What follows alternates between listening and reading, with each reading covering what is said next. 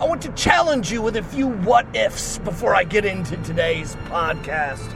What if deeply rooted, stubborn, unwanted behavior is more proof that we are changing rather than we can't change? What if desire isn't actually the problem, but the vehicle for the solution? What if bonds can be broken on a desire for truth level rather than a I've got to put myself on a self-discipline regiment level? What if there's actually a big difference between your wires in a box brain cognitions and your thirsty, hungry heart? What if being Christ-like isn't about the bondage of the religion, but the freedom of pouring out in other-centered, self-giving love? What if realizing the lies that we believe could break our hearts in a good way, like resetting a fracture? And what if seeing through our cracks and even our scars of our impoverished hearts is actually a door to future blessing? Just a question. Just a what-if question to ponder. Get into some Lecrae. We some broken people, came from broken homes. Broken hearts inside of a broken soul. Alcoholics to addicts, English African Arabs. Ain't no riches to fix it, you still broke when you have it. If you ain't breaking bad and you still chasing a habit, it ain't no wonderland, so we still chasing a rabbit. Ain't a soul on the planet that's better than another, and we all need grace in the face of each other. What's up? Pieces on the ground, I shattered all the dreams I thought I found. Can you put me back together? ASI, Attitudes of Sexual Integrity. This is episode 59, season 3 of the podcast, part 2 of my interview with Stephen Kewen, author of 10 Lies Men Believe About Porn. Stephen, thanks for coming. Yeah, thanks for having me, Russ. You bet. We got long in the last interview and in the coffee shop there in Seattle. We're at my home in the basement, as it were, and thanks for coming up. Thanks for coming up from Oregon and visiting the fine city up here, and it's good to have you face to face. Yeah. Right? Yeah, I'm always looking for an excuse to get up to Seattle. I wish the Hawks were in town this weekend, and that would have been the perfect trip. But, hey, it's still Seattle, whether they're at home or on the road. That's right. Got beat by the Cowboys, though, man. Yeah, we don't have to talk about that. We don't have to talk about that. I'm sure my friends in Texas that listen will be happy to talk about that, but we're not going to talk about that. Back to your book, we left off on. So you wrote this book, 10 Lies Men Believe About Porn. I wanted to ask you a few questions. We talked a little bit about motivations for writing the book. What kind of had you birth this thing out, you know? I mean, it's one thing to write a book, and a lot of people want to write a book, but you, I mean, how old are you, man? 34. 34. You wrote a lot of stuff in this book that I'm kind of like, I'll be honest with you, dude. I'm sitting back and going, I don't have to write a theology book now because Stephen here already wrote it. We would probably disagree a little bit on some things, but we agree on so many things, and I think this book is so important. What was it in you that really, I mean, you talked a little bit about that in the last interview, but what really made this thing, you pregnant with this book, so to speak? Yeah, to be honest, I didn't want to write a book. It's funny, like you said, a lot of people want to write a book. Well, I never envisioned myself as a writer. Right. I've been working in the publishing industry for years, doing graphic design, book design, that sort of stuff. And that's still how I pay a lot of the bills today. So I'd seen the industry. I knew a lot about what went into writing a book. And I mean, the longest thing I'd ever written was maybe like a 2-page research paper in high school. And so I've always loved books, but I never saw myself as a guy to write one. And then when all this happened in my life and God got a hold of me and just steamrolled me, and all of a sudden I realized, like, God has given me a message of how to find freedom from an area that so many men are shackled to. But the way that started was with leading recovery groups, and I just started meeting with guys one-on-one and in groups and sharing this message, but I was constantly looking for curriculum, or something that we can kind of go through together, because my favorite meetings are when I just sit down and talk with guys one-on-one, but a lot of times guys aren't really comfortable with that yet. They want a book to go through or something where it's like, they can kind of get their feet wet in the whole like recovery thing. But I started looking at all these books, and there's a ton of great books out there that deal with pornography addiction and all that. But I found that that's exactly it. They deal with pornography addiction as if that is the issue. And what I realized in my life is that's just a symptom. Right. And you can get really good at fighting pornography addiction, but it's the same as getting really good at wiping your nose when you have pneumonia. Yeah. Sure, you could figure out how every time the snot comes to get it off your face, but it's going to keep coming. Mm-hmm. If you want to just not have to wipe the snot away at all, figure out how to cure the pneumonia. Take some antibiotics. And I figured that was the same thing with my journey. When I was trying to fight the pornography addiction, I would find success for, 2, 3, 4 weeks at a time, but it was never lasting. When I found lasting freedom, real life change, it came from understanding how God changes my heart inside. Right. It was a heart issue. It was, what was the root cause underneath the surface that was leading to the pornography addiction? And that book didn't exist. I read amazing books like Wild at Heart, The Bondage Breaker, The Cure, Classic Christianity, all these great books that talked about these core biblical truths. But the typical guy that's looking to get free from pornography addiction, he's not going to get on Google, type in porn addiction recovery, and find The Bondage Breaker. So right. That's when I kind of realized if guys are going to get this message of freedom and see how the gospel, understanding the true gospel, that's what sets them free.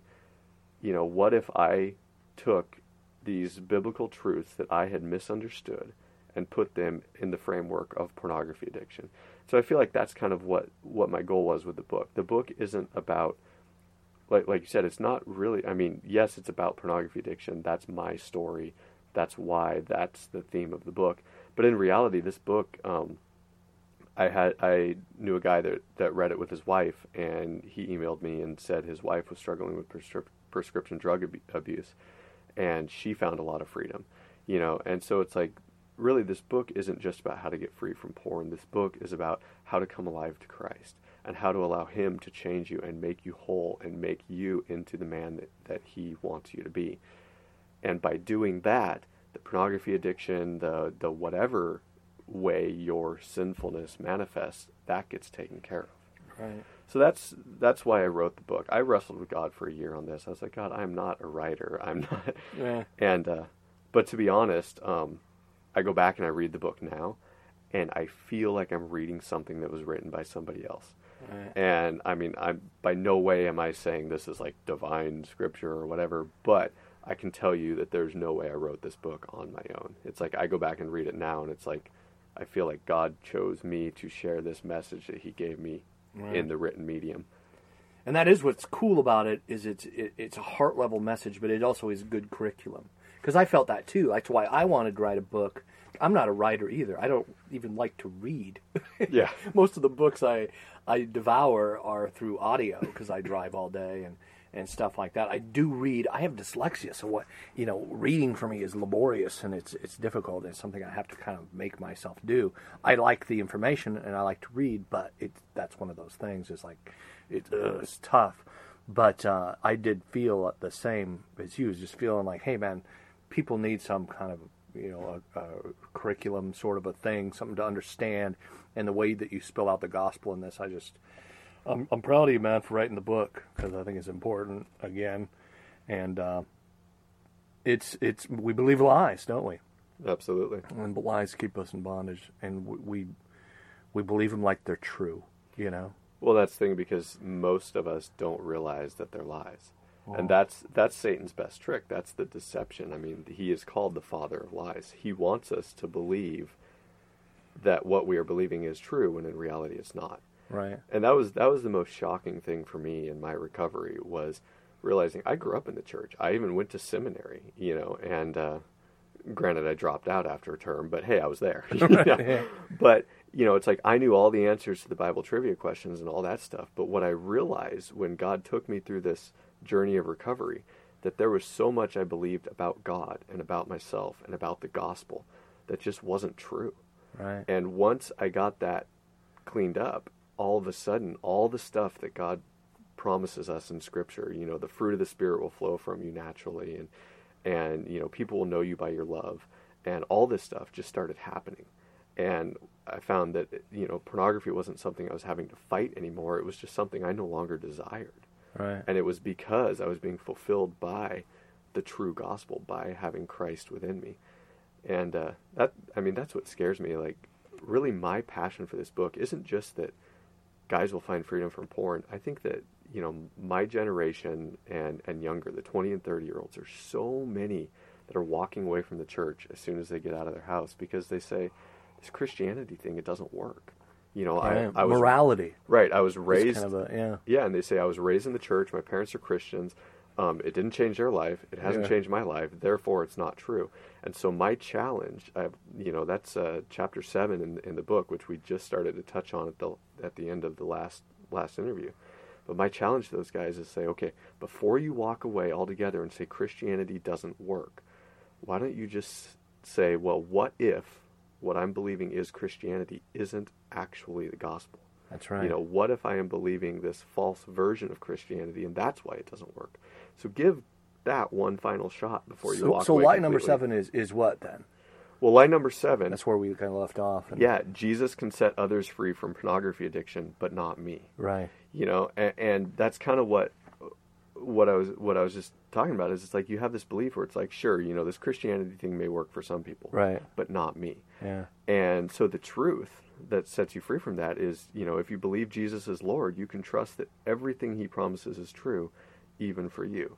And the way that plays out practically is just that understanding of it's like, well, if the Christian path, I'm on audio, so you can't see my little air quotes here, but if the air quote Christian path isn't working for you, that means one of two things: either A, the Bible's a lie, and it's not true, or B, what you are believing is the Christian path isn't actually the Christian path, right? And people don't like hearing that, and they're like, oh, but those are the only options. It can't be anything other than those two. Right. And, so I really challenge guys, like, really explore that. Seek the truth in that. Ask the Lord, are there areas where, like in my story, I thought that I was following this Christian path. I was trying harder. I was showing up to accountability groups, but, I wasn't being fully honest. I was still just kind of, I would share just enough to make it look like I was being honest. Right. And, I was doing all these things that the church would say, yes, this is great stuff. This is how you get free. But what I wasn't doing was trusting Jesus fully. And all along I knew he was saying, you need to come clean with your wife. You need to stop hiding. But I didn't trust him enough in that area. Right. And I said, no, Jesus, you're crazy. If I do that, she'll leave me. And that's the worst idea ever. So what I was saying is I'm going to create my own little Christian path, which involves doing most of what the Bible says, but not actually trusting Jesus in that one area that he's calling me to. Right. It's a lot easier to go through the hoops, right? It's a lot easier to check off the list, right, than it is to actually build a relationship with God. Exactly. Because that's what he's really after, is that deeper relationship. It's right. And that hard thing he was calling me to, in my case it was confession. With other guys it can be other things, but that hard thing he was calling me to, it wasn't about behavior. It wasn't him saying, I want to see if you're good enough at, if you can follow the rules well enough to do this.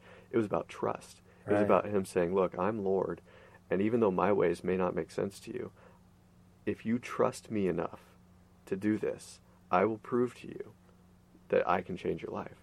And in retrospect, that's exactly what happened. I mean, I'm so bullheaded, it took me literally having no other options. Like, my entire world was falling apart before I said, okay, fine, Jesus, I'll give you a chance. Right. But once I did, literally in that moment, yes, it was the hardest thing in my life, and it was terrible to see the pain that caused my wife. But that was the moment that Christ became real to me. that was the moment when all of a sudden Christianity was more than just head knowledge and memorizing things. It was like just instantly I felt like I had this direct connection to Christ. And my whole life changed, my perspective changed, the way I interacted with my wife from that point on through the struggle and all that was completely different. I was more focused on how can I love and care for her rather than how can I protect myself and try and fix this. And that was really the moment where I realized, maybe what I've been believing is not true. Right. And this is what true Christianity looks like. Right. Because, it's the gospel. Yeah. As opposed to morality and rules and... Right. I don't know. I don't know how that message got in, but it's been around for a while. Still around, man. I'm listening to Christian radio coming home. I went to a pastor friend of mine, graduated from he's an Everett chaplain, and he graduated from the Chaplains Academy last night. Went down there, and it was awesome. And I mean, those people, dude. I mean, talk about boots on the ground when it comes to the worst day in people's lives. Oh yeah. And they're there to to console and but anyway, I'm driving home and I'm listening to Christian radio, which I shouldn't do. It just usually and this guy's just going off about this moralistic, and I've heard this sermon before, the kind of God opposes the people who and just talking about just surfacey morality, and I don't remember the whole thing, but it was repulsive. And I see that now. But when I was younger, I didn't see that. Like, I thought, okay, well, that's what good Christians do. Mm-hmm. And I'm not that person. Yeah, it's all about behavior. Yeah, it's all about behavior. Yeah. Come on, Russ, clean yourself up. Yeah, exactly. And who you hang out with, and, you don't celebrate Halloween because that's all cavorting with demons, right? Yeah. Stuff like that. And it was just like, wow, But you get into where the rubber meets the road in this. Lie number 8 is a big one. And it's one of those things that's kind of like you're talking about under the surface. So, a lot of NoFap. There's a lot of folks like on NoFap. Spend any time on NoFap. There's a lot of folks who just want the behavior to go away, right? Mm-hmm. Well, give me some behavior mod that will help this thing go away. And a lot of that stuff does work, and I do believe in behavior modification. It's good stuff, but it will work for a short period of time if you do not do the hard work under the floorboards. Right. Right. It's like I used to live in Alaska. We had this term called peeing your pants to keep your backside warm. I mean, it's 20 below zero, yeah. And if you have to go to the bathroom, it is a strange, tempting feeling because you're going to get hit with that splash of warmth. But if you do that, it's going to go bad. It will feel great for a little while, but then it just goes horribly wrong. So, line number 8, talk about that, because that is a big one. I mean, we could spend the whole show on that one. We're trying to move through these, but that is a big one. Our hearts can get locked up on something, can't they? Yes. Kind of like a crashing computer hard drive, or you get a virus in your computer, and no matter what you do, everything on the surface doesn't seem to work if this thing isn't in place. And it's a lie that a lot of us believe. And it chokes people, man, doesn't it? Yeah. And so lie number 8, it's about forgiveness. So lie number 8, holding on to unforgiveness has no effect on my pornography addiction. And, it was funny, when I sat down, I wrote the outline for this book in about 5 minutes, sitting at a Starbucks a couple years ago. It was like I had this idea that, I'm going to write a book called 10 Lies Men Believe About Porn. And I just knew it's like 9 of them just came instantly. These are like, I believed it. Almost every guy that I've worked with in groups, they believe these. So those 9 were like super easy. And then I just figured, well, 10's a nice round number. It sounds better than 9 lies men believe about porn. And so I figured, well, if there's a 10th one, it'll come to me while I'm writing. And I was literally halfway through the first draft of the book before I finally realized that, that lie is forgiveness. And I saw it time and time again with the men that I've worked with. And I've seen it in my own life. And what happens, the truth that sets you free from that is that unforgiveness is one of the most common ways of allowing spiritual bondage back into your life. Right. And that's the thing that the analogy that I use in the book is the familiar story of the Trojan horse, and the Speaking of computer viruses. yeah, exactly. Right. And it's like, you think that it's this totally benign thing that if you let it in, it's not going to be a problem. Like, if I let unforgiveness into my life, it's not going to affect my recovery. It's not going to affect my desire to look at porn. But once you let that root of unforgiveness take hold within you, it's like a cancer that spreads within you. And you realize that becomes, it's like Satan knows that if you don't want to look at porn, you're going to have filters on your computer. You're going to be, you're going to be very aware of trying to resist, and you're going to have fences up and all that to make it harder for him to tempt you in that area. So he's going to look for a back door, some other way he can gain access back into your life.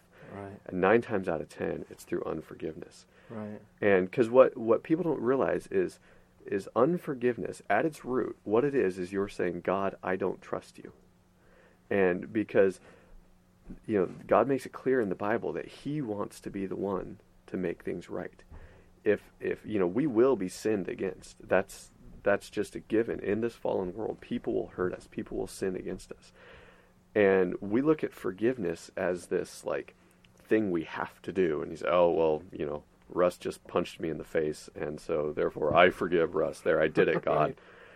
Turn the other cheek, brother. Right. And we look at it as this thing we have to do, but in reality, forgiveness is the gift that God gives us. It's what allows, let's say you do punch me in the face. Forgiveness is what God gives me as a tool to allow the pain of that to stop affecting my life permanently. Right.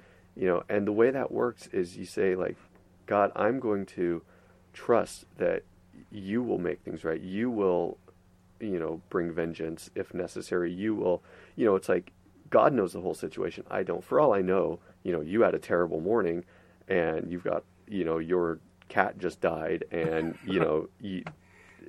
like, who knows what you're going through, and it was just out of your emotions. You end up freaking out and punching me in the face. I don't know that stuff, so how can I be a good judge of what the penalty should be? My pastor resigned. Yeah. You kind of look like a skinnier version of him, so. Yeah, there we go. My neck's a little smaller. So we have to reconcile. But yeah, that's another thing, though. I mean, I make light and I make jokes, but that's one of those things, and this is a big one, and it's something that people are going to have to take some time to work out in their heart. Because now here's something that I've been in debates with folks about, because there's some jacked up teaching about forgiveness where I was talking to some folks. Well, I'll use a case study. I don't like to use people's stories that they haven't given me permission to get into their stories, but a case study for you. There's a guy, a pastor in say Texas, who's teaching. He's a Cowboys fan. So, of course, he's got bad theology. Yeah, naturally. See that? No, but anyway, so he's teaching people that forgiveness is something you do out of reconciliation, like, and that was a lie that this person believed. That she thought that, okay, if I forgive my dad. Again, this is a case study. Dad, and some of the stuff that we get into in this ministry, it's hard and it's dark. And Dad did some horrible things to her when she was a little girl. Right. Dad sought reconciliation after he went to jail. She's, in her 30s, has kids. Grandpa wants to meet the kids, wants back in her life. So, and they have this relationship with him, but he's still, he's still got these kind of warning signs and stuff. He's still a little creepy. He's out of jail, but he's still, got some things on his computer that shouldn't be there, kind of stuff, right? Because her husband works in that area and helping him out with the little computer stuff. It's like, okay. So she thought that, okay, if I forgive him, then that means we're reconciled. And that's not necessarily true, is it? No. Because that's a lie that she believed, and that's a lie that was taught by a pastor.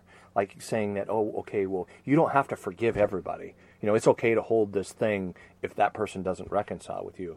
But then I'm thinking to myself, okay, well, let's go back to the bonehead logic of the cross and of the gospel. Again, the gospel, not religion, just good news, isn't it? Mm-hmm. It's one of the definitions of the gospel. Jesus' hand is on the cross, being nailed, driven into his hand, and what does he say? Forgive them. They don't know what they're doing. Right. So was he reconciled with the Pharisees in that moment? No, he wasn't. Now, reconciliation and forgiveness are two different things, aren't they? Yes, definitely. You know, reconciliation takes two people. And the Bible says, you know, as much as it depends on you, try to be reconciled. So we can do whatever we can do to try and reconcile relationships. You know, there's people that I've hurt in the past that I would love to be reconciled to, and I have apologized to them, and I have asked for their forgiveness. But just they don't trust me, and I get that. Yeah, I mean, me too. They, without seeing that I'm a different person now, why would they trust me? Yeah. You know, and so I would hope that they are able to forgive me for their own sake. But that's the thing, is it's like forgiveness isn't about, you know, becoming best friends again. Forgiveness at its core is saying, you know, God, I trust you to make this right.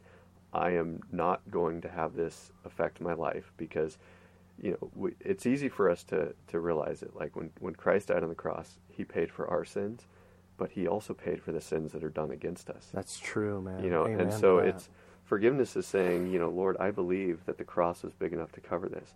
And because forgiveness is about, it's about setting yourself free.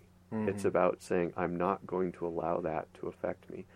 And I know it's one thing to talk about this. This is, of all the things in the book, this is probably the touchiest issue. Because like you said, I mean, with this ministry, you and I know, and a lot of our listeners probably know that, I mean, there is some nasty crap that have gone on in people's lives.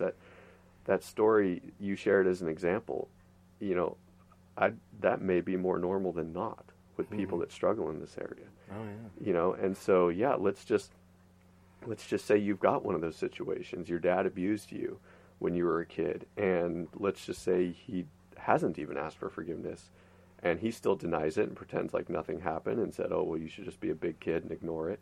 Mm-hmm. You know, well, does that mean you don't forgive him? Well, you know, people don't like hearing this, but the Bible's pretty clear. It's like you've got two options again. You can either hold on to that and let it control your life, and you're going to allow Satan access into your life. It's going to cause depression and anger and frustration, and you're going to be tormented by this forever. Right. The salve for anger, depression, pornography is a good one. Right, exactly. Alcohol, drugs, pick your salve for that heart wound. I mean, that's what we're getting into, is the heart wounds it's like alcoholism. It's one thing that drives me crazy about some of the 12-step or recovery, kind of, I'll use that term, secular recovery, is this demonizing alcohol. Well, if you can just get rid of alcohol, then you're a problem. No, sorry. Alcohol is not the disease. It's your heart's disease. Right. Alcohol is a symptom of a deeper disease. And it's the same with pornography. And we're getting into that heart disease right here, aren't we? Right. Yeah, and then but what is the solution? If you've got that pain that you're trying to medicate with pornography or whatever, you know, the pain from that past abuse, what is the solution? Well, the solution is to say, and again, I understand this is not easy. It's one thing to say this, it's a whole other thing to do it. Yeah. But the solution is to say, you know, Lord, I trust that you provided the solution on the cross. I trust that it's your power that's going to overcome this in me. And it's saying, you know, it's taking the hooks of that pain out of you and you know, kind of mentally in your mind handing it to Jesus, you know, and saying, here's the pain, here's what it's cost me, here's the effect it's had on my life. I don't want it to keep affecting my life. I'm going to trust you to take care of it and to make it right. Right. And you let it go. Right. And again, and that doesn't mean you have grandpa over on the weekends. Exactly. If you're not reconciled. But it does mean that you don't seek aught against him. Right. Or want to get vengeance. Right. Because that's not our job. Yeah, it's not. You know, but and that's important to realize, is there's a lot of lies we hear out there. The whole thing, like, oh, we need to forgive and forget. Dude, you will never forget. That's not even possible. I know. And it's like an Oompa Loompa or a, you know, right? Well, the reality is, it's like, that's not even possible for God. I mean, God is omniscient. He knows everything, the past, present, future. So if forgive and forget was possible, then Jesus didn't need to come, and they would all be forgiven and forgot, right? Right, but That's it's silly. It's choosing to live as if it didn't happen, because Right. you will always remember it, and forgiveness is not a one-time thing. I mean, those Oh, yeah. memories, every time you see Grandpa, those memories are going to come into your mind, and you'll have to say, like, okay, Lord, I've chosen to let you deal with this. Right. I'm not going to let it affect me. But then also, I like, can love him, yeah, even though he's not going to watch my kids on the weekend. I can choose to love him because God loves him. right, and you may need to love him from a distance. Yeah. If you don't see If you're any not repentance, reconciled, yeah. And that's okay, isn't it, Steve? Yeah, and it's funny. One of the things I remember hearing, again, I mean, it seems like whenever I talk with you, we end up bringing up Driscoll. But one of the things that I heard him share in a sermon once that just really hit me is he's like, you can forgive somebody and then call the cops on them.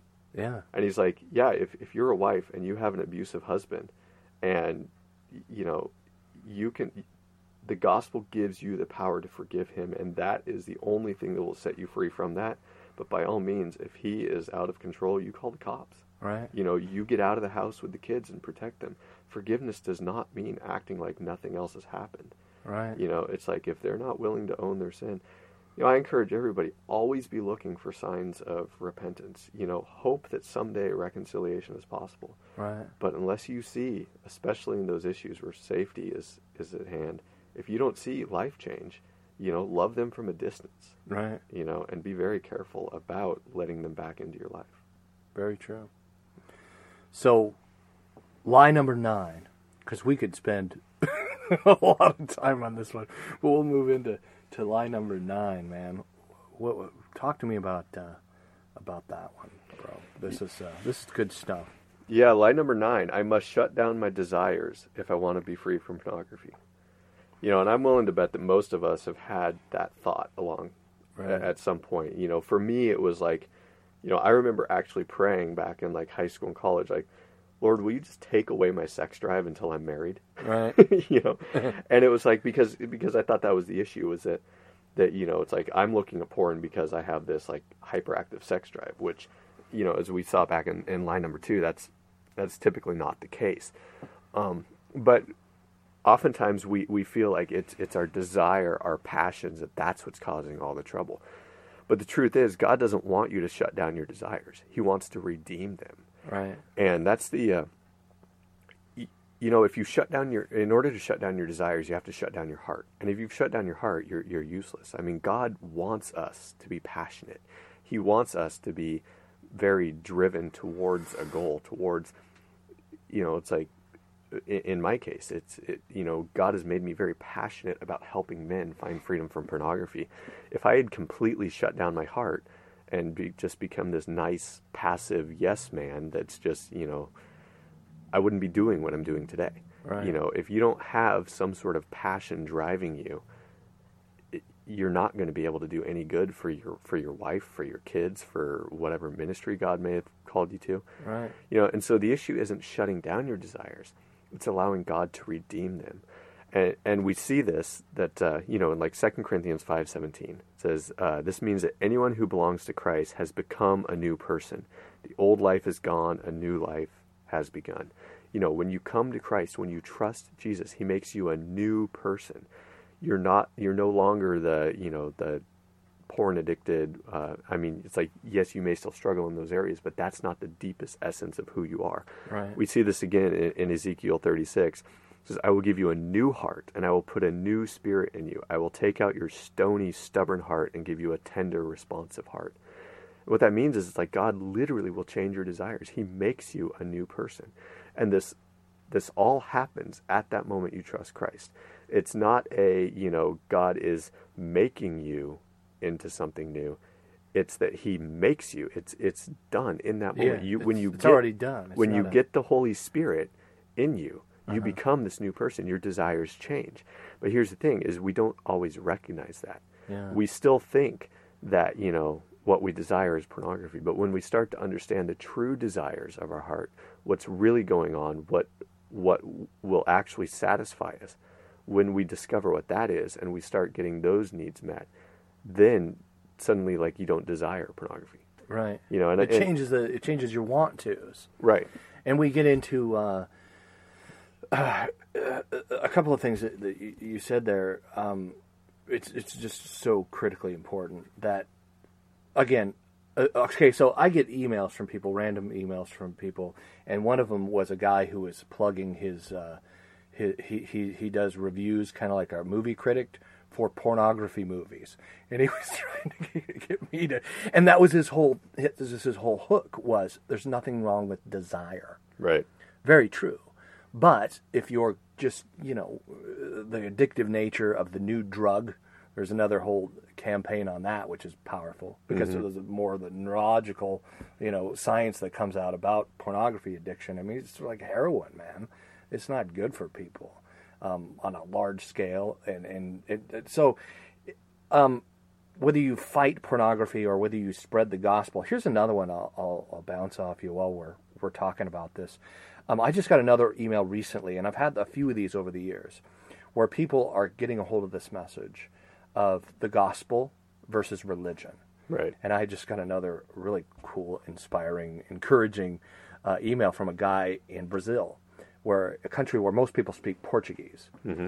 So they're not hearing a lot of, us talk about this. And it's not new. We're just going back to something that was started like back with Martin Luther, some of the reformers. This is just the gospel of Jesus Christ. It's very good news. It's not a set of rules that you do. So some of these guys who are, in these countries where most people don't speak English and learning to spread the gospel and letting that catch fire in their lives and seeing that like, wow, I don't even want to anymore. And it's not it's not behavior replacement.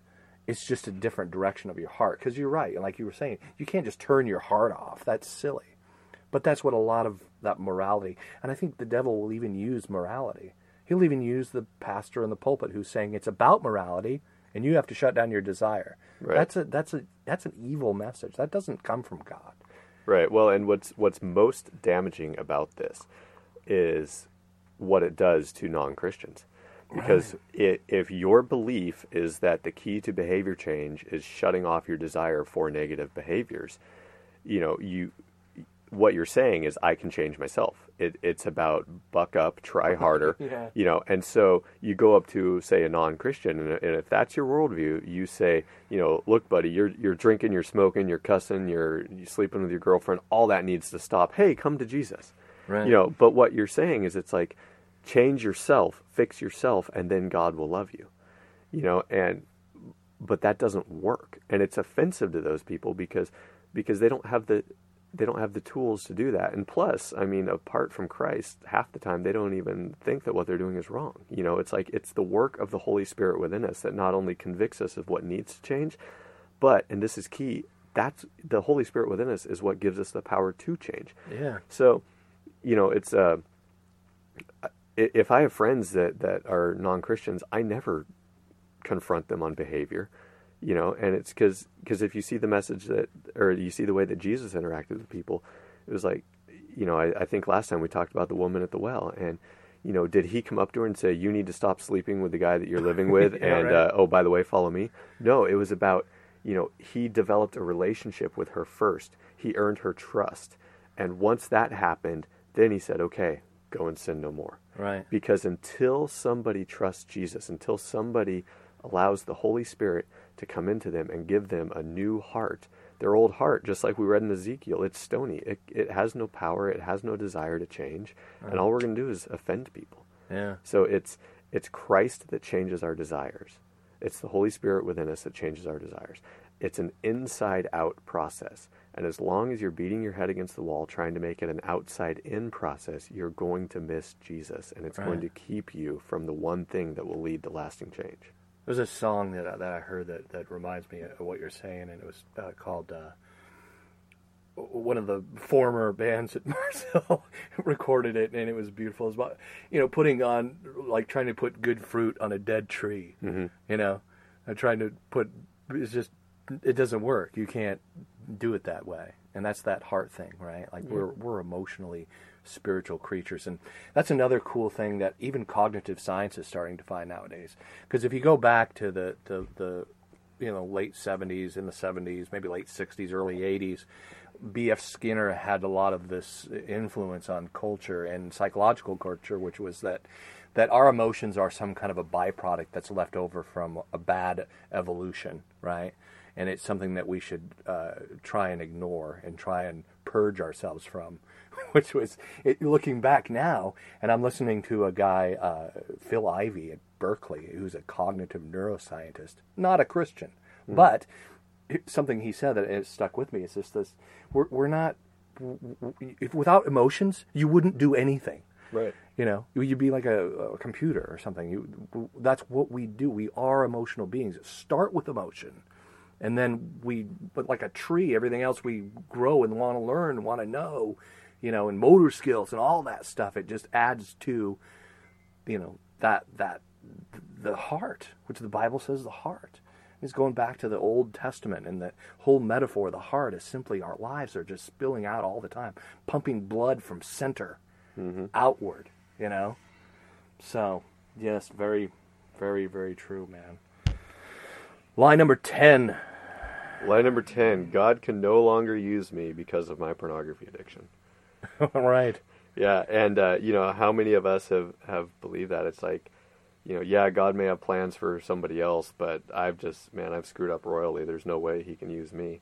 Right. And but the truth is that God uses broken people to do amazing things for his kingdom, regardless of their past. And if you read pretty much any story in the Bible, I mean, it seems like God goes out of his way to find these men and women that are just clearly not the best choice. Right. And it's a ragtag motley crew bunch, isn't it? Yeah, I mean, gosh, look at Samson, or David, and it's like people forget, like King David, he was an adulterer and a murderer, and just the Apostle Paul. Oh, yeah, he was killing Christians, and so it's like God finds these people, and I think it's because, like, if he found the people that the world would say, yeah, they're the most qualified, then everyone would say, well, yeah, look at all the great work that Russ is doing in the kingdom, but when God uses these people that everyone would be like, there's no way that guy should be having any influence based on his past, and all of a sudden you see, God working through them, it's clear that it's God that's doing it. Right.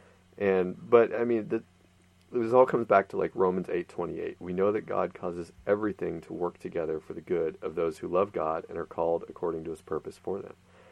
And, I look at my life, look at your life, look at all the junk that we've been through by our own poor choices, and yet here we are sitting here recording an interview that hopefully will help at least a couple guys, right? Get a little bit closer to freedom. Yeah. And so what else learn from our bloodshed, right? Yeah. It's like we walked through the minefield and blew off a couple limbs. Right. We're not anything special, but it's you can learn from our bloodshed. Yeah, you look again at that verse in Romans, and it's like, God hasn't made our past mistakes good. It's like it's not like God is saying, oh, it's okay that you had looked at porn, but it's like God's in heaven and he says, yeah, you guys were, making all these poor choices, and that caused a lot of pain, but I can still use that. I can use that as the school of hard knocks that has been, your experience now. You can share that with others. And, I use the story of the demoniac that Jesus, they meet him in the graveyard, and, he's chained up. He's all bloody because he's cutting himself. And, I mean, the guy is clearly just a mess. The whole town is scared of this guy. And, Jesus comes and, sets him free. And this man immediately says, like, oh, Lord, can I get in the boat and go with you? And Jesus says, well, no, my job for you is to stay here. And he basically says, I want you to stay here and reach these people. And so in that moment, when Jesus is leaving, like the whole town, everybody is running him out. They're like, we don't want you here. And so the whole town runs Jesus and the disciples off. And the only man that's left is this demoniac. And all of a sudden, people start realizing this guy's life has clearly changed. Right. Because we knew him as the crazy guy, and now he's normal, and he's going around, and he's telling us all about how Jesus set him free. A few months or a few years, I don't know the exact timeline, but eventually, later in the Gospels, we see Jesus come back to this area. And that's where you have the crowd of multitudes and thousands that come to hear Jesus speak. Well, how did all those people have their minds changed from let's run this guy out of town to I want to hear every word he has to say? Right. You know, it was the one man that was there, and it was this demoniac. Right. You know, and it's not like he went to seminary for 3 or 4 years and learned enough to teach these people. No, it sounds like literally the day that he finally took the chains off, put some clothes on, and stopped being, you know, possessed by the demon, like immediately he goes into town and starts sharing. Right. Because our stories are powerful. I mean, I've had people in my life that have said, like, man, I don't even recognize who you are anymore because I knew you 2 years ago. Right. And well, in this case, more like, 5 years ago. But it's like, and I can see you're different. What's changed? Right. You know, and so I'd encourage all the listeners, like, don't ever discount, no matter how far gone you are. I mean, I've heard of guys that they've come to Christ in prison for like terrible crimes, and yeah, they're going to live out the rest of their days behind bars, but they basically become chaplains in prison, you know, and it's like these guys have prison ministry from the inside. Yeah. You know, and so there's no story that God can't redeem. Yeah. Absolutely. Very true. I have Christian friends that are like, why do you celebrate Halloween? Right? Because isn't that cavorting with demons and stuff like that? So I'll get that from time to time. And I don't see American Halloween as what, you know, worshiping the devil, right? It's just a silly, fun holiday. But I think it's important because in culture we kind of, you know, and Christians especially, we're just the do-goody-goods, and we're the ones that celebrate what's always awesome, right? Kind of like the Lego movie. Seen that, right? Everything is awesome, right? And then the best movie ever made. Actually, speaking of Halloween, my daughter's going as Unikitty this year, and I'm going to be 1980-something space guy. So, there you go. That's great. See that? I mean, there's a total gospel message to that film, by the way, which I love. But yeah, so you know, with some of my Christian friends who are still kind of hung up on things like Halloween, I think it's because, like the Demoniac, which, by the way, would be a great name for a Christian metal band, right? Yeah. Those stories, and sometimes it's okay to focus on the dark stuff, because in the dark stuff comes light and redemption. And if we don't know the darkness, where's the light? You know, I mean, there's been darkness in my life. And it gives me an opportunity to even pry into some of those stories. Like, hasn't God filled the darkness with light with you? Right. You know, there was a Christian couple that handed out tracts a while back in this condo we were staying in after I burnt the house down. That's a whole nother story, by the way. But yeah, you shouldn't let me cook when my wife goes out of town. But yeah, we stayed in this condo, and this Christian couple was handing out tracts, and yeah, I don't know, tracts are one thing, but I thought it was a really cool message about the pumpkin, you know, like the Holy Spirit, you know, takes all the guts and the nasty seeds and all that stuff in the inside and puts that light on the inside of us, and I mean, stuff like that. It's just, what are we doing with the darkness that's in us, with our stories, because our stories are like that. I mean, we're born in this world, and we're just trying to figure out how to live, right? Some people are trying to figure out how to survive, and there's something to that, but just how to live, right? Not believing lies, but living in the light. Mm-hmm. But you have to go into the darkness, right? Right. We don't like that. A lot of Christians don't like that, but it's true. I mean, you talk about forgiveness and reconciliation. Man, that's a freaking horror story, right? Some of that is a horror story. But if you just look at it like it's all going to be dark and it's all going to be horrible, man, you're not thinking about that light that can fill that space. Right. You know, and it is dark. It's a dark space, man. It's a dark, messy, gunky space. But God can fill it, and there is redemption into getting into those dark places, isn't there? Definitely, and that's the thing. It's like, you know, if you trust God to come in and shed light on that dark space and to heal that, you know, whether that's through forgiveness or, you know, whatever that issue in your life is, if you trust God enough to allow Him to heal that, that light within you will be so powerful that, in my experience and with other guys I've seen, you're going to be sharing it whether you want to or not. Yeah. Because it's going to change your life. And that's the thing. It's like, you know, going back to like lie number 7 when we first talked about it, I've had guys ask me like, well, how do you know if you're believing like the true gospel or not? You know, and it's like my answer is always like, you will know. Yeah. You know, it's like when you meet Jesus, there's no doubt it will change your life in ways that you know you're not. Yeah, I mean, everybody has moments of doubt or whatever, but it's like it will be such a life-changing thing. You will experience a new heart. You will experience the Holy Spirit. It's not, you know, it's like you will know, and other people will know also. And so, in that sense, it's like, you know, you're not going to be able to help but share this message. You're not going to be able to help but want to share other people, like share with other people the light that you found. Right. And because it's like, I mean, if you find a cure for cancer, are you just going to be like, oh, nobody wants to hear about it because then I'd have to tell them about how I used to have cancer. Right. No, I mean, you're going to be like, hey, I had cancer, now I don't. You know, and it's like, and it's God put that in us too. You Exactly. know? He programmed us with that. It's in our DNA. I mean, I was listening to, I read an article on this social media, and they were talking to a psychologist and asking him why social media is such a big deal. Why does this thing, you know, light up? Why is Facebook one of the, you know, I mean, Zuckerberg was one of the youngest billionaires creating Facebook, and he was saying that, you know, there's something in a human being that wants to share what's good. Mm-hmm. You know, we want to share our lives with others, and this is an electronic way of just boom doing that with whoever we want. You know, and so, yeah, man, it's just good news. You see a good movie, like we're talking about the Lego movie. it's you want to share it. It's not, yeah, man, that's good news. That's the gospel. Again, it's not, I have to go and track bomb the projects from my suburb home because I don't want to go around those dirty people, right? This is a totally different thing than that kind of weird religion thing, right? right. Yeah. Very true.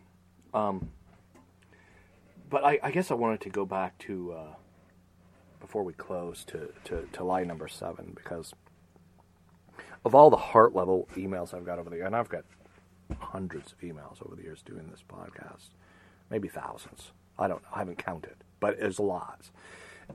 But that's one that a lot of people really struggle with, Stephen, is the forgiveness, reconciliation, and going into those dark places and seeking healing.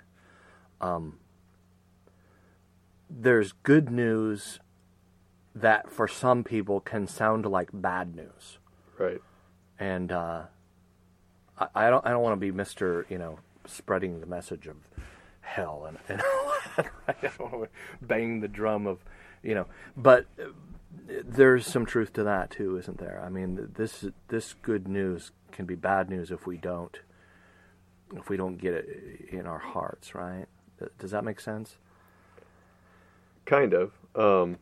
So if I have to forgive again, so we'll use the example that I shared earlier. If or a guy, let's say a guy has to forgive his brother for sexually molesting him, and he is that asshole jerk, right? He doesn't want to even acknowledge that it happened, and this guy's working towards trying to forgive him. What does he do with that? Like, let's say I'm that guy, and I've read your book, and I've heard this message about that step, and I'm so afraid of even addressing this. Right.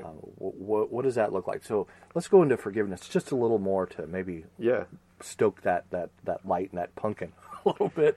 Well, the first thing I would say is just understand that it's normal to be afraid of that. Yeah. You know, I don't think there's anybody in that situation that just shows up and reads the Bible that says, oh, I need to forgive. Okay, cool. Right. You know, it's like, in a lot of ways, I think this is one of the hardest things that we're called to do. But again, when you understand that we're not doing it for whoever hurt us, we're doing it so that we can be free. We're doing it to set ourselves free from the sin, and to not allow any root of unforgiveness or bitterness to take hold. It's about us trusting God. It's not about, us letting Mustering somebody up, else off right. the hook, Yeah. And mustering enough power to do that. Right. And so when you come at it from that perspective, I outline all this in the chapter, but it's really important to realize that there's two steps to forgiveness. There's vertical forgiveness and horizontal forgiveness. Right. And what I mean by that is, like, we will never, as humans, have the power within us to go to, say, that brother and forgive them. It's not something we can do in our human power. Right. In order to have the ability to do that, we need to forgive them vertically, which means just between me and God.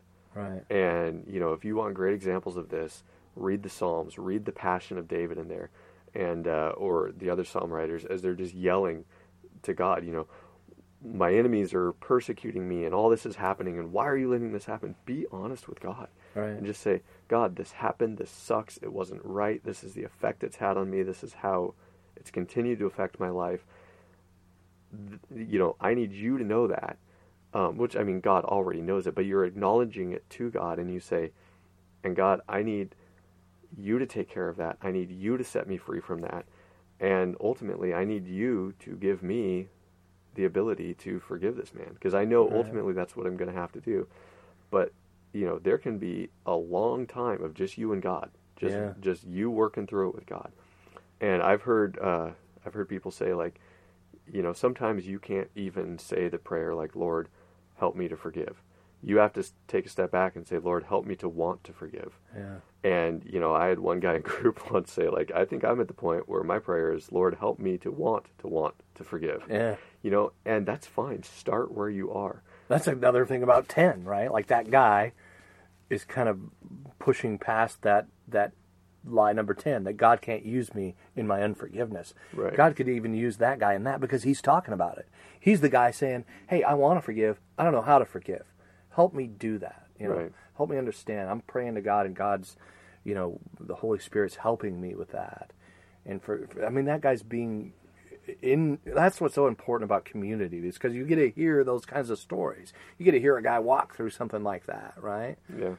And that's, busting through that lie number 10 as he's going through that lie number 8. Right. And that's the thing. I mean, like, these aren't steps. Right, they're not steps, right. All, they're just, all 10 of these they're lies. lies that we believe. We believe them, man, and that's the thing. And they all overlap, and it's, I don't think it's really possible to work on one without working on the other 9. I mean, it all comes down to just, who is Jesus? Do I trust him? And when you figure out the truth of who Jesus is, the truth of who God is, the truth of who we are, when you understand those truths, that's what sets you free. That's what enables you to finally forgive. You may spend years just working on forgiving that brother that, did stuff to you or whatever. It may take you years of just working on it with God. Yeah. And, but eventually he will bring you to a point where you can finally say, okay, I forgive him. Yeah. And then at that point it becomes horizontal. Right. And at that point, what that looks like, that can be a very personal thing. Sometimes that involves going and telling the person you forgive them. Sometimes, if it's a case with abuse or whatever, that might not be safe. That may just be something you have to do from a distance. It may be a parent that's passed on, and it'll be a symbolic thing. Yeah. But until you forgive them to God first, until you work through this with God and ask him to give you the supernatural ability to forgive them, it's just lip service, because I've heard people be like, oh yeah, I knew I had to forgive, so I said I forgive you, Right. And it's like, well, that's just Religious gymnastics. yeah. How's that working for you? Yeah. Are you still spending every day like affected by the pain and all that? And again, I don't say that to make light of the situation, but it's oftentimes that's one of those lies, is we believe that we've forgiven, but really all we've done is said some words we don't actually feel. Right. And the only way we can reach a point where we actually want to say those words is if Christ gives us the ability to do that. True. Very true. We don't have to muster it up. Right. Yeah. Because if we did, that would be bad news. It would be really bad news. Yeah. Stephen, thank you again for being on the podcast. I appreciate it. I appreciate your work. And thank you for what you're doing.